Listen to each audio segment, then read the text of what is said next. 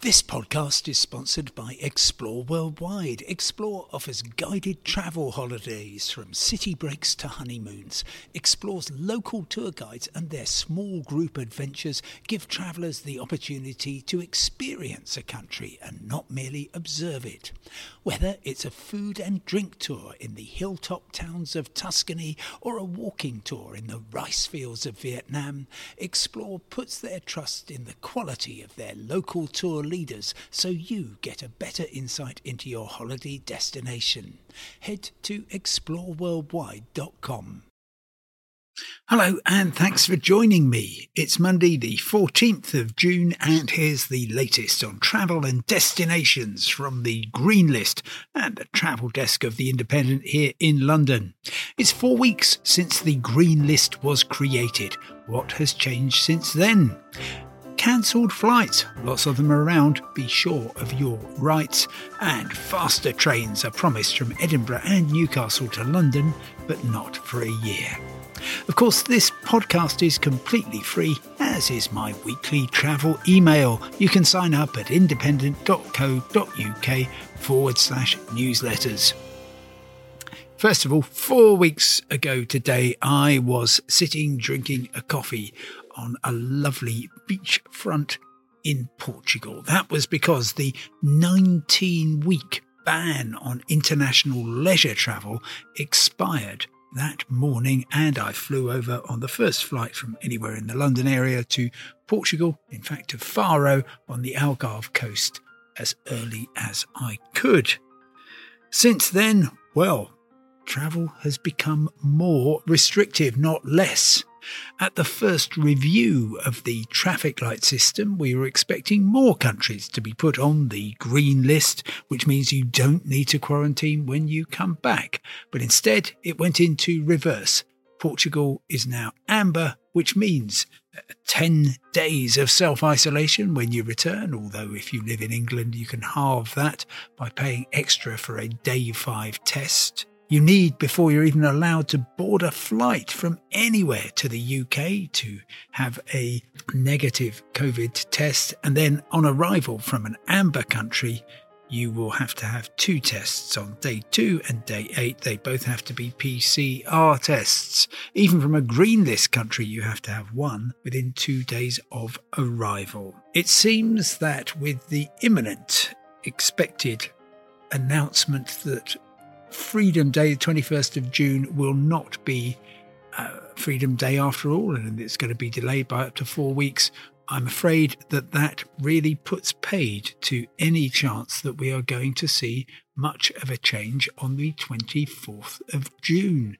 That's the next day when we are expecting an announcement. Grant Shapps, last time round, says the public has always known travel will be different this year. We must continue to take a cautious approach to reopening international travel in a way that protects public health and the vaccine rollout.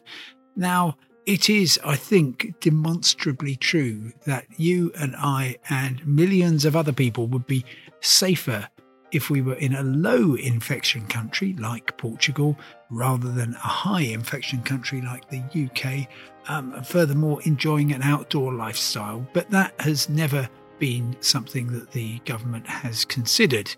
Neither has it given much attention to the state of the travel industry, which is dire and becoming worse.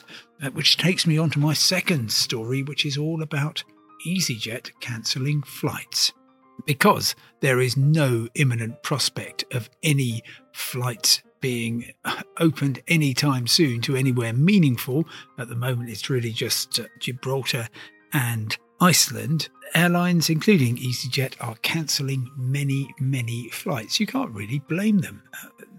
They are faced with low sales, low demand, and the possibility, of course, that restrictions could get even tighter. So EasyJet, for instance, has been sending out cancellations. But a reminder that when your flight is cancelled, the optimum entitlement for you might well be a replacement flight. Certainly loads of people have been getting in touch saying, help, I had to move my flight by 3 days. Well, you didn't. The airline had to buy you a flight on a different airline. Under air passenger rights rules, which it's EU legislation, but it's been replicated by the UK after Brexit. They must allow you to travel where you wanted to go at the earliest opportunity or at a later date at the passenger's convenience. There we are. And that is absolutely inalienable.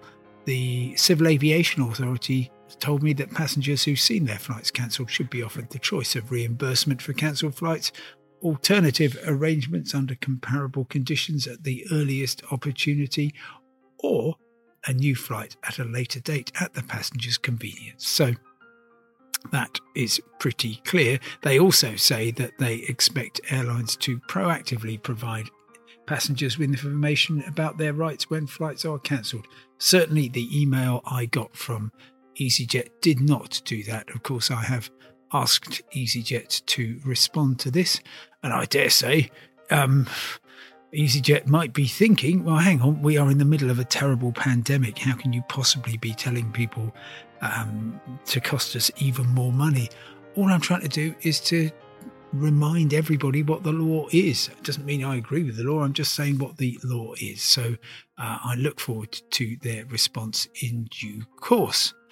Meanwhile, it's unlikely but not impossible that we will be unable to travel by train, but there are some signs of things improving. You, if you are paying taxes in the UK, have spent a vast amount of cash on improving the East Coast Main Line, which is the main link between London, Yorkshire, North East England and Scotland. And there are ambitious plans from the main train operator, LNER, for trains to be faster and more frequent. And passengers from Edinburgh, Newcastle and York will have definitely quicker journeys, and they will have more trains to choose from. This is a comprehensive rewrite of the timetable, and there are definitely going to be improvements to those particular places, but not everywhere. There's no significant improvement to Leeds, and indeed the number of seats available actually falls very slightly. Sunderland is removed from the LNER network, although the train company will say, well, we've got such great links from Newcastle these days that if you're in Sunderland, you can very easily go through to Newcastle and travel from there. And plans to open up various other places, including Grimsby and Cleethorpes, are slightly in abeyance. There will, though, from December this year, be a daily link from Middlesbrough to London King's Cross, and those hopefully will become more frequent soon. Just to give you an idea of the speed, between London and York, trains will be averaging more than 100 miles an hour, which is pretty impressive. On the first train from Edinburgh to London, it's going to average, for a journey of nearly 400 miles, 94 miles an hour. And perhaps this improvement is due to the fact that from some indeterminate time, there's going to be competition from an organisation called East Coast Trains. This is an open access company, a subsidiary actually of First Group. Open access, very simply, means you are competing against another operator, and you are doing it from a position of not being subsidised. Now, the East Coast Main Line has always been very cash positive. It actually helps subsidise the rest of the network. And East Coast Trains says it plans a one-class service with average fares less than £25. But the launch, which was originally planned for May this year, has been delayed by the coronavirus pandemic. Of course, let's hope that it will be with us soon. Competition has done amazing things for the airlines. I think it could do great things for the link between London and Edinburgh and encourage more people to travel by train rather than by plane. Thank you so much for listening. It was my pleasure and privilege to talk to you. Do not forget to subscribe and review if you can, and to sign up for my new weekly travel email, Simon Calder's Travel Week, also free at independent.co.uk/newsletters. And you can also find what's going on in the world at independent.co.uk 24 hours a day. Goodbye, stay safe, and I look forward to talking to you tomorrow.